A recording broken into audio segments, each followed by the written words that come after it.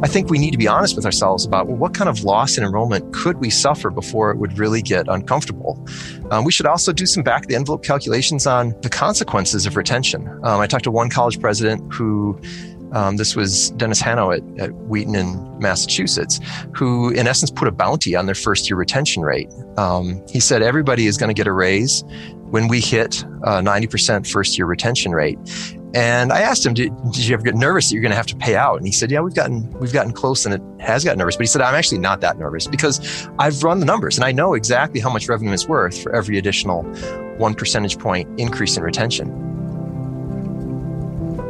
With declining matriculations, and now we see applications from low-income first-generation students, might simply be a blip, in which case we could hope that, those students will come back to us in 22 and 2023. But I worry that we might actually be seeing the start of new perversely negative trends, just at a time when we start to realize that a declining student pool means we need to expand access.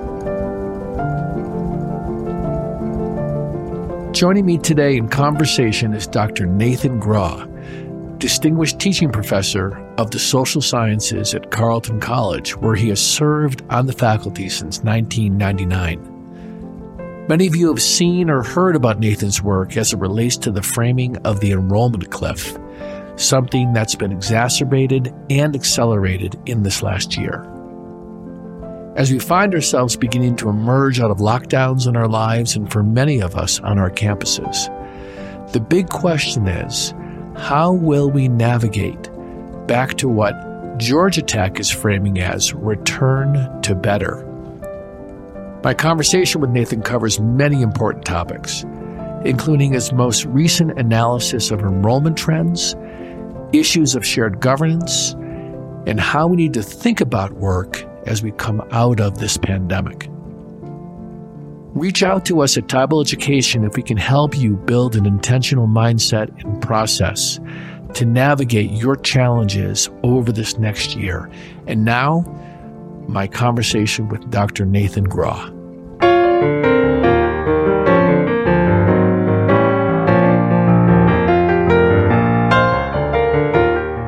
Nathan, it's great to finally get to spend some time with you and meet you. And thank you for being on the show. Well, thanks so much for having me. Absolutely. Probably around a year and a half ago, I came across a visual. I'm a very visual person. And it showed the movement from red to green of the demographic shifts. And when did you put that together, that visual that we'll make available for folks to see, that original analysis? So my original work came out in 2018. So that's when the book was published. Yeah, so that's the first book that you did here on this topic, which is Demographics and the Demand for Higher Education. And you just recently came out with, and in January, the Agile College. And I want to spend a lot of time talking about this, examining how proactive institutions are grappling with demographic shifts. What a timely topic. I think my first question is, have you left your house in the last year? I have. So we're in small town Minnesota, where thankfully we've been spared some of the tougher parts of the pandemic. So our campus now is sort of in a hybrid mode, and I don't have students in my office, of course, but I do meet them in class in a very, very large room with a relatively small number of students. And your kids, are your children also in hybrid learning experiences, or have they been home? My youngest is in 5 days a week now, and the middle schooler and high schooler are doing hybrid, though they were home, all of them, for several months in the middle there when things were at their worst. Yeah. You sound optimistic. You have an optimistic tone in your voice. There's a lot of challenges in front of us, but as I listen to you, in reading your work, but in speaking with you now, my sense is and maybe part of the optimism is, we're maybe seeing the beginning of the light at the end of the tunnel. How are things in Minnesota right now? What's the mood in Minnesota? I think that's right. As the vaccines roll out, and also as we've seen the numbers come way down, I think there is optimism. At the same time, numbers are still above where they were last summer. I don't think anybody thinks we're out of the woods, but we can sort of imagine the end of the tunnel if we can't see it. There's a question I often ask that might seem obvious, but often leads to really a productive conversation. And that is simply, why should this question of demographics and agility be important to education leaders right now? How would you characterize the why for education leaders today? So I would say two things. So first, as we come out of the COVID restrictions and move back to something more like normal, unfortunately, many of us are going to be immediately struck by these more long-standing problems of demographic change. I mean, we've seen demographic change reshaping the composition of our classes now for decades. And we've been grappling with that change and having to rethink who are we and who do we need to be to serve our students. And as we look forward to the next 5 years, we can anticipate then the echo of the birth dearth kicked off by the Great Recession, causing us to have to also grapple with declining numbers of prospective students. And so it's just not that far off. And in fact, for the Northeast and the Great Lakes region, the future is already now. They're dealing with that demographic weakness, and we see that. The second reason, though, I would say, is because as we grapple with the problems related to the pandemic, we see a lot of overlap in the solutions. In the last year, while there are certainly things that are particular to the pandemic, I think all of us have come to appreciate the incredible value of each and every student, say, in retention, that we need to be very, very student focused right now because our financial sustainability depends on it. We can't afford to view any of our students as expendable or take the attitude of, well, sometimes students slip through the cracks, because while some institutions have come through this crisis with reasonably strong enrollments, most of us have seen dips that are large enough to really put extreme pressures on the institution. And so I think there's a reason to be thinking about how do we respond to a declining number of students kind of in the long term, even as we try to learn what we can from the last years of experience before we flip the page and leave COVID behind us. What is it that we learned from the last year that will be a critical tool for us going forward? Could you summarize, just for those who don't know your work, sort of the background analysis that prompted this direction? Because the original book, my sense is you're building off of your original thesis about the demographic shifts, and now it's really about strategies, right? Ways that you can take it forward. Could you just summarize for folks who don't know your work the nature of what you anticipate coming through these demographic shifts? So the basic challenge is that in the financial crisis, families stopped having kids at the same rate. As the fertility rate fell and has continued to fall now for more than a decade, it obviously says some tough things about the future for higher ed. But as I was looking at those sort of projections of population and then the WICHE forecast, the Western Interstate Commission on Higher Education's forecast of high school graduates, I was wondering, but what does this say for college markets? And in particular, when we think about college markets, obviously we have two-year colleges, we have regional four-year institutions, national four-year institutions.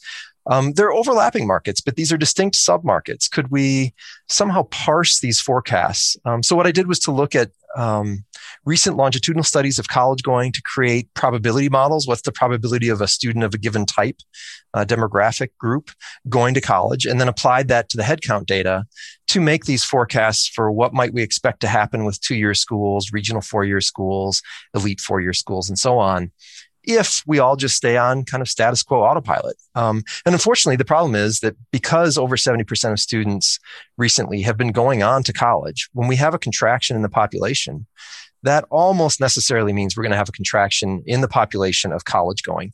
And so we can anticipate, 10 to 15%, depending on where you are in the country, declines in the number of prospective students in that period right after 2025. Obviously harder in the Northeast and the Great Lakes, where because of out-migration and the lack of in-immigration, we're not seeing as many other sources of young people.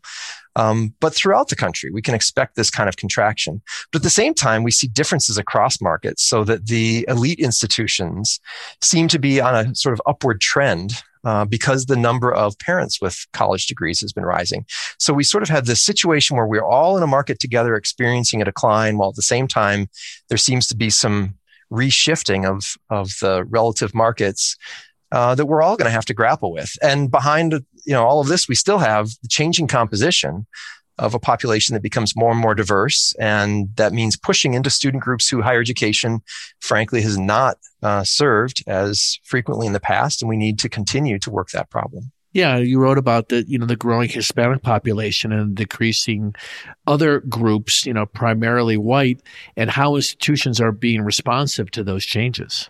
Yeah, well, the second book really comes out of responses to the first book. I do think we have challenges that we need to acknowledge and see and name. But I don't think the best response is to then curl up in the fetal position. So I saw a Washington Post article where somebody described this coming change as the apocalypse. And I thought, wow, that's an unhelpful analogy. What do you do with an apocalypse? You just take it, I guess, go be with loved ones. So I think instead we need to look at this as a distinct challenge, but to recognize we have a lot of smart people on our campuses.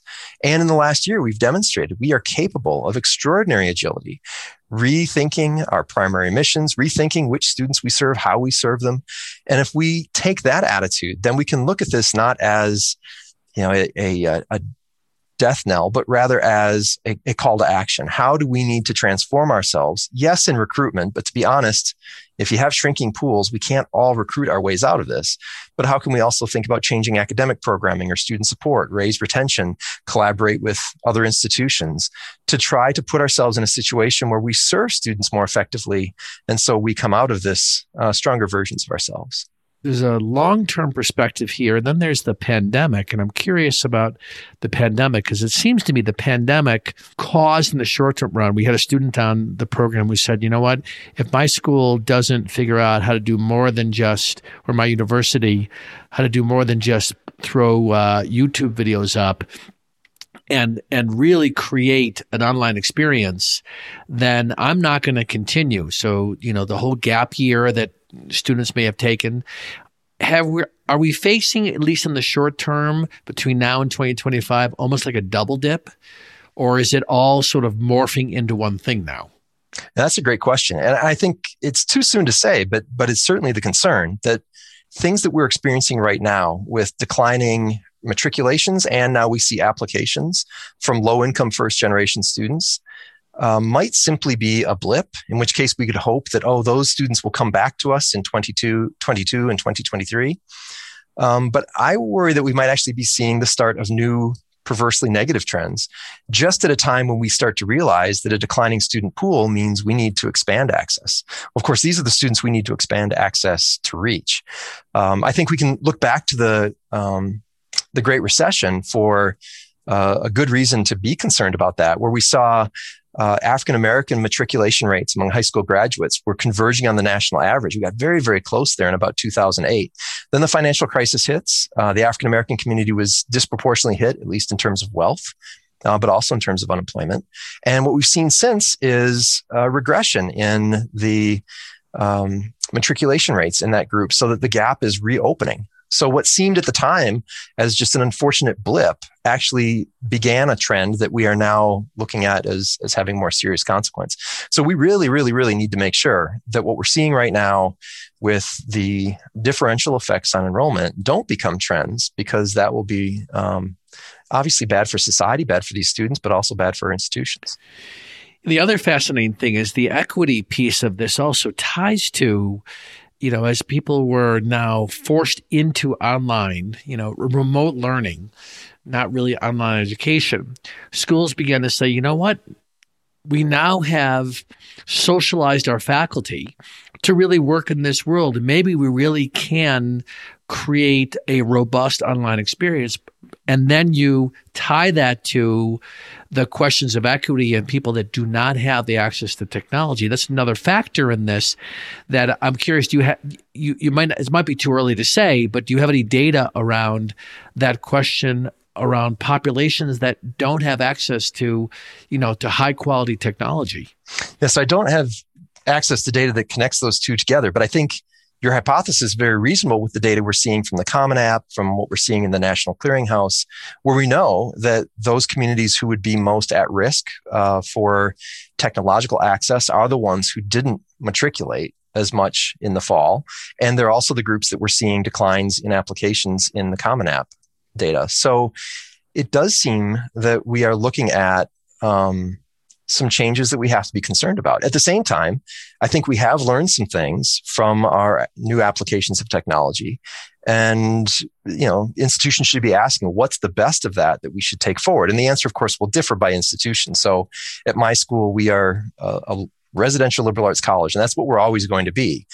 So I don't anticipate us creating a massive online program, but I hope that we will have conversations about how the use of online technology and maybe even online classes could do some things on the margins to markedly improve the product that we offer. I could imagine, for instance, collaborating with, say, Davidson College, which obviously is halfway around the country, in order to maybe create a critical mass of students. So we maybe co-employ somebody in something like Arabic studies, where we might feel we can't afford that program on our own, but we can together. We might think about offering courses for students who are taking internships. We're about an hour south of Minneapolis. So students who are doing internships in the Minneapolis area would struggle to simultaneously take a full load of courses here offered the way we traditionally do. But if we think internships are something we really want to support and encourage, might we offer a few online courses for such students so that in one term of their Carleton experience, they could also have an internship experience? I think these are questions we should play with. How can we use this technology to augment our very residential market? And, obviously other institutions are not so focused on the residential, and they will have even different and more intensive ways to apply that technology. Prior to the pandemic, there was a presumption you go through, whether you're a commuter student or you're a residential student, you go through the experience and then you enter the job force. And then the job force is the experience also of being able to be face-to-face and now we've learned that we can work like this. I mean, I can tell you in the last year, all of our programming, all of our leadership development, all of our consulting is online. And there are things that we can do now that we couldn't do before. And it's better. I have more engagement. And as things begin to loosen up, what's going to be fascinating is the workforce is also going to be looking at, can we retain this idea that people can still work from home, or we hire people from other areas of the country? We periodically might get together. And there's an argument to be made that part of education in the future is going to be teaching people, both young and also people in the current workforce, how to work like this effectively. It might seem obvious, but there's something that people have a sense that they've lost, like there's a certain intimacy that's lost. And what I'm discovering is that you can regain that if you have a certain kind of focus. So that's an area that I'm going to be really curious to see how schools integrate the idea of you're going to leave this institution and you might enter a workforce where you work like this as a permanent thing. Yeah, I think that's really insightful. As a labor economist, I'm really curious about this as well. Obviously, a massive change in how we think about doing work. Early on, I wonder if we aren't trading on some social capital that we developed by face-to-face interactions. And I think going forward, we're going to see some reversion back toward the mean. But that might mean things like we periodically gather at the office for a group meeting, because it is important to maintain those personal connections. But it doesn't necessarily have to mean, and this will be the big question, that we go back to the office every day, 5 days a week, 8 hours a day. And if that's the future, where we have more online opportunities mixed with some in-person activities, I think then students need to learn how to ask the question of themselves, when do I need the personal contact? When is that really important? And when is it not important? And knowing how to behave in those two environments to get the most out of whether it's the in-person moment, that meeting that you are gathering as a team, or making most use of the technology will be an important skill to have, to recognize when each of these tools is called for. But you're right. I think if work is headed in this direction, then that'll be an important part of higher education as well, to help students learn about themselves and organizations about how to make that work. I'm curious about, for you and your peers, academic peers, what have you been learning in teaching and engaging in this world that you think has been beneficial?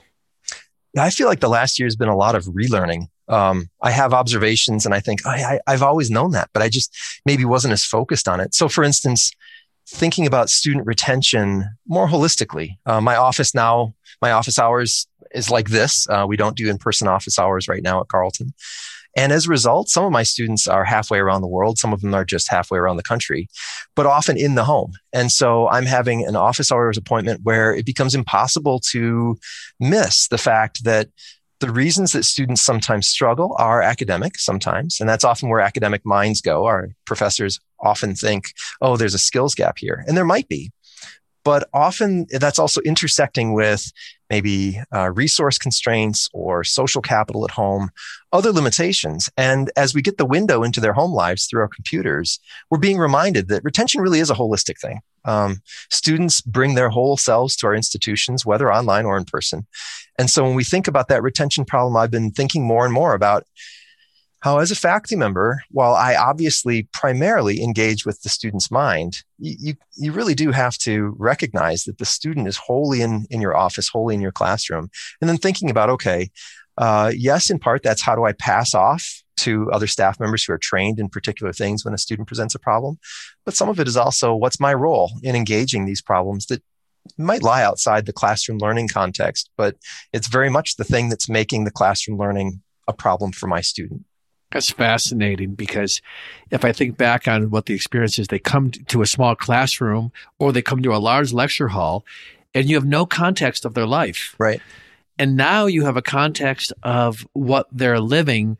And even though administrators and academics have been saying for years that retention is everybody's problem, I think this sounds like it has made it more clear when they have all their distractions around them, and you realize that's the environment that you're learning in. And even when they go back to the classroom, that's the home environment that they have to engage in, that it's opening your eyes up to that in a way that you didn't have before. That's really great to hear you say that. So encouraging to hear that you bring that optics to it. What has been the biggest challenge for you as both a researcher, but also as, more importantly, with students and your peers in working like this? I think the biggest challenge is the loss of the personal interaction. I think there is no doubt that when a student... I feel very connected to you right now. That's great. But I think my students, for instance, are less prone to show up to virtual office hours than they were when it was in-person office hours. I see them less prone to work in groups. In fact, I switched in the fall, halfway through the term, to requiring all my problem sets be completed by groups, because I thought, boy, there's so much learning that happens when we talk to one another. And if the limitations of social distancing are driving students to be more atomistic, then I'll just require that you have to work together in order to make sure that kind of learning together takes place. And so I think it's just been grappling with the things that we all are grappling with in the social distancing context. How do we overcome the necessary restrictions that we're facing right now? Because, being together is really so important to the human experience, and it is how we learn best. The other area I wanted to explore with you ties to your most recent book. In another interview I read, you talked about resiliency, and resiliency and determination to adapt to a changing environment. And you're sort of speaking my language here, which is, how do we help people deal with change as an individual, as a group? And the nature of your data is so important, because people often are not willing to make choices in the absence of data. So that's very important, although I think they should be making choices without complete data, right? They should be able to make choices with 70% of the information and still make choices. But, I think about enrollment management. I think about those organizations that this is speaking to, and I'm curious, could you lay out a couple of strategies if somebody's saying, you know what, I want to dig into this? Besides buying your book, which I'm going to highly recommend that people do, what are some strategies you think, if someone wants to enter this conversation about tying together these demographic shifts with the nature of how we want to alter our institutional processes and the things we're trying to achieve around retention, as well as the nature of preparing ourselves for potentially some significant turndowns in tuition? I agree with you completely that we have to get more comfortable at making decisions with some but not all of the data, because we never have all of the data. In fact, I worry a little bit that some people put too much weight on data that comes along. So for instance, my models are projection models based on samples. They have sampling error in there. We shouldn't put that much weight on them. The bigger picture is if we look across regions, for instance, rather than looking across a single state or city, you can see that, okay, people stopped having kids, and that seems to be suggesting we're going to have fewer kids in our pool. How much could we afford to just see a drop in enrollment? I think often we have budgets that are predicated on fictions.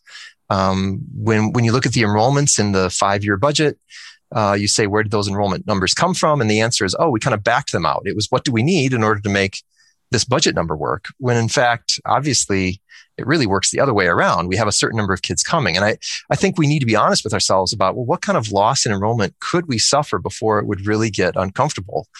We should also do some back of the envelope calculations on the consequences of retention. I talked to one college president who, this was Dennis Hanno at Wheaton in Massachusetts, who in essence put a bounty on their first year retention rate.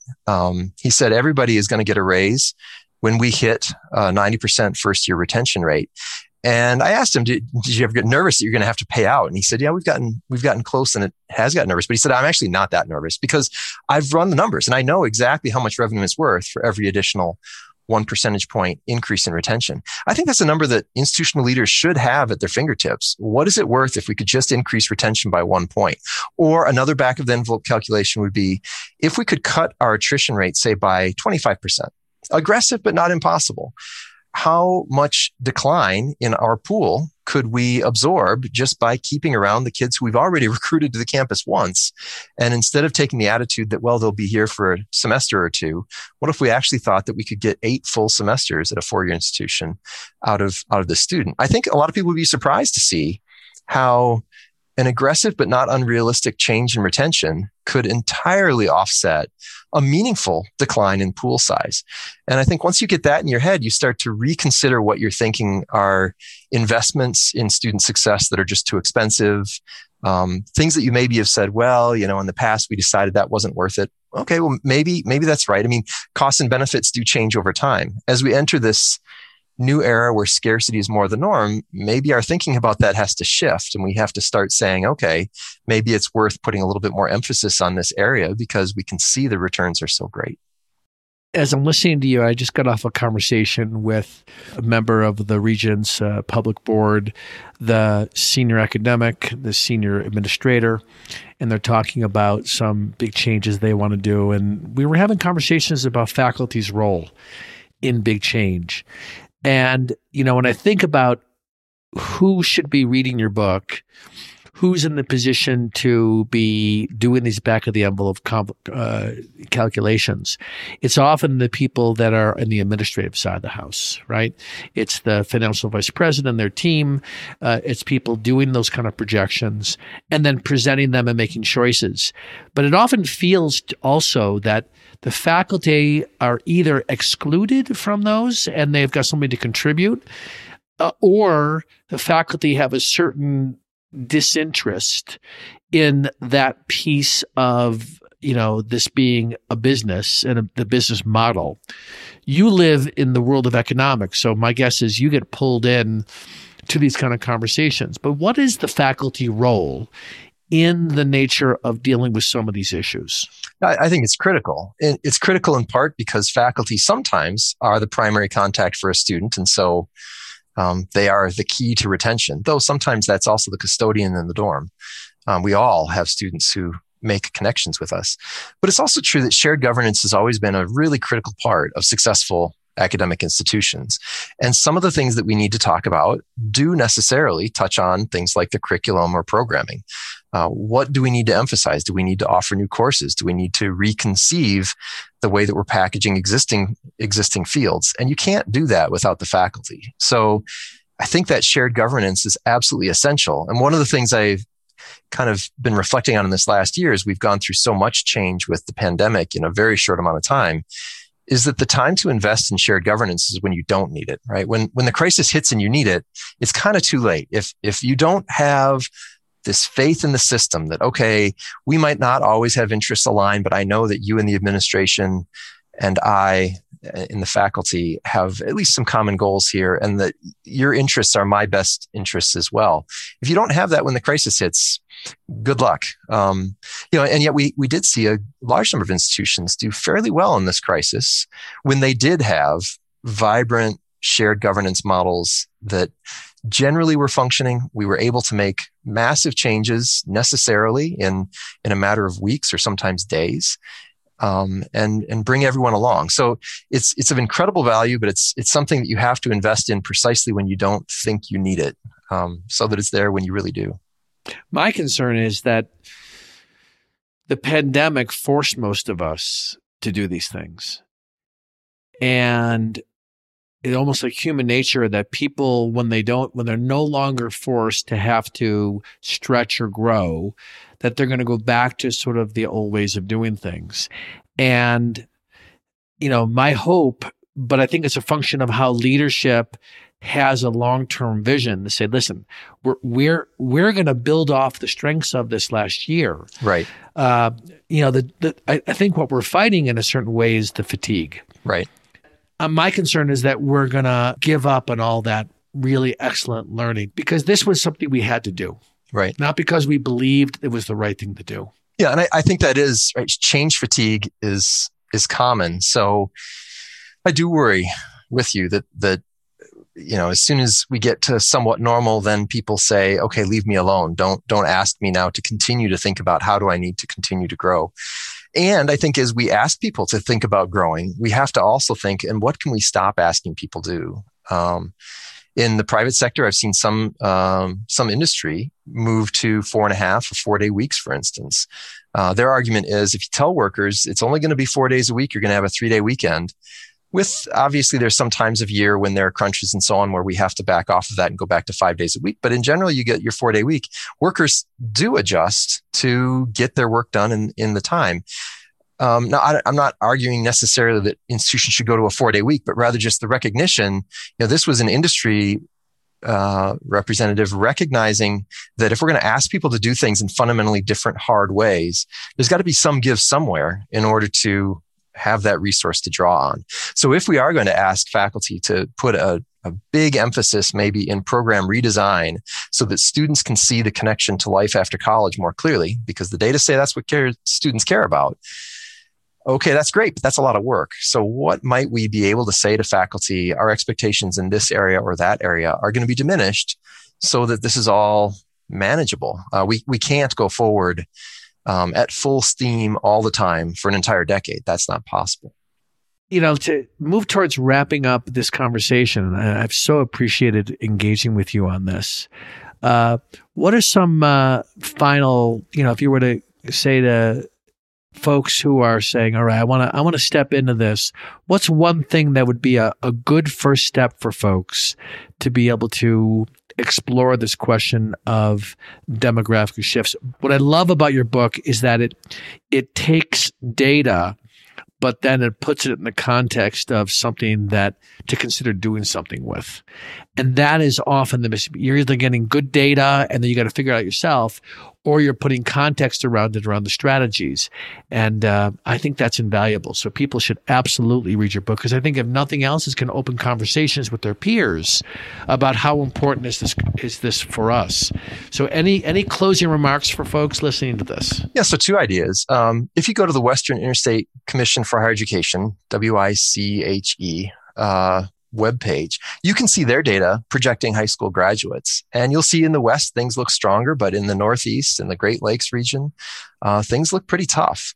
It's a great way to just introduce yourself to the trends that are coming. They also do breakdowns by private and public schools, by different race subgroups. So it's a great way to just get your feet wet on what does my part of the country look like it might be headed toward. And then the second thing I'd say is ask people. I mean, the content of my book came from asking people who are in the enrollment management and education leadership field, what are you all doing to address coming demographic change?